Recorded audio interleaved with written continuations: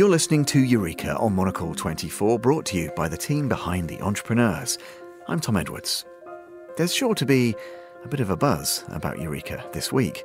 We're meeting Stuart and Cedar Anderson, father-son duo and inventors and co-founders of Flowhive, a revolutionary product that's reshaped the honey extraction process and offers critical support to bees and the vital role they play in our ecosystem.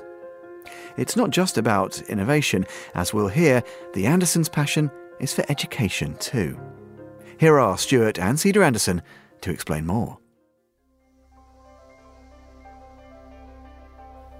So I guess beekeeping was a family tradition for us. My grandfather kept bees, my uncles, we kept bees when I was young. And so in my young 20s, I started a small scale commercial apiary.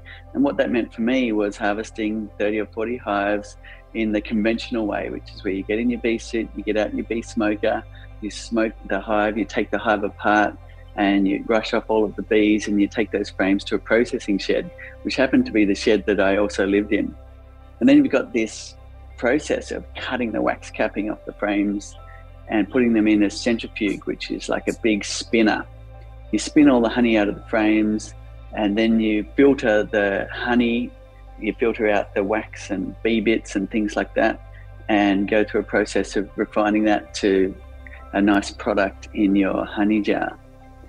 Now, all of that was a lot of messy, sweaty, heavy, hard work, and the bees didn't really like it either. And I have to admit, I was keeping quite grumpy bees at the time, and they'd let me know they didn't like it. So what I thought was, hang on, there has to be a better way.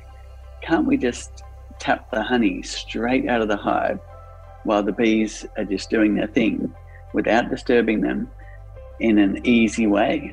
And that's what sparked a decade-long journey of inventing. And my father joined in, and eventually we got there with the first jar of honey that came out of the hive without going through the old way. And it was a euphoric moment, really, to see our invention working for the first time.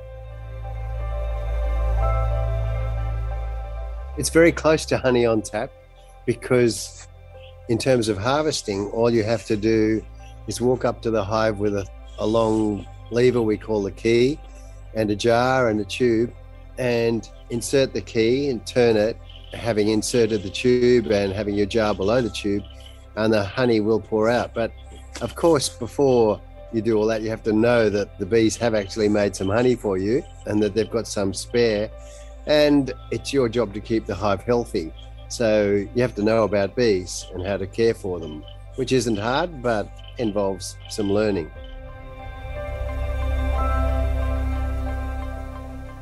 Cedar and I had been working on this together for years, but very much driven by Cedar. He was one that was fired up. He was the one tending to make the things, that all the different experiments we had that failed time and time again. So, for example, some of the experiments pulled the honeycomb apart horizontally, sort of split it horizontally. And you'd think that the honey would then flow out down into, well, we hadn't figured out into what below, but some sort of channel. But it didn't. Honey doesn't come out of small spaces easily. It tends to just hang there. So it was because of the collaboration, because we'd both been working together for so long on this, our minds were focused, that it happened to be that the idea popped into my head. What about if we split the cells vertically? That is, take a slice down through a hexagonal honeycomb cell and then move them 50% or, halfway. So therefore, it's no longer a cell. It's become part of a zigzag vertical channel. And the honey immediately flows down that channel to a trough that we have in the bottom, and then out of a tube that sticks out of the back of the hive. So that design was the first one that actually worked. And as Cedar said before, it was just a tremendous moment to actually watch the honey flowing out from the hive.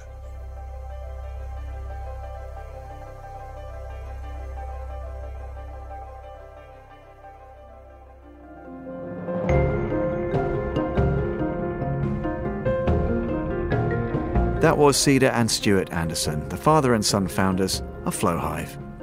To learn more, head to honeyflow.com and be sure also to check out thebeekeeper.org for more about the 2-year online learning course on how to keep bees. Thanks as ever to Christy O'Grady for her busy work on the show, and big thanks to Emma Searle too for her reporting and work on the programme. Yes, it's been a hive of activity here this week. But that's all for now, and definitely enough puns. Goodbye, and thanks for listening to Eureka.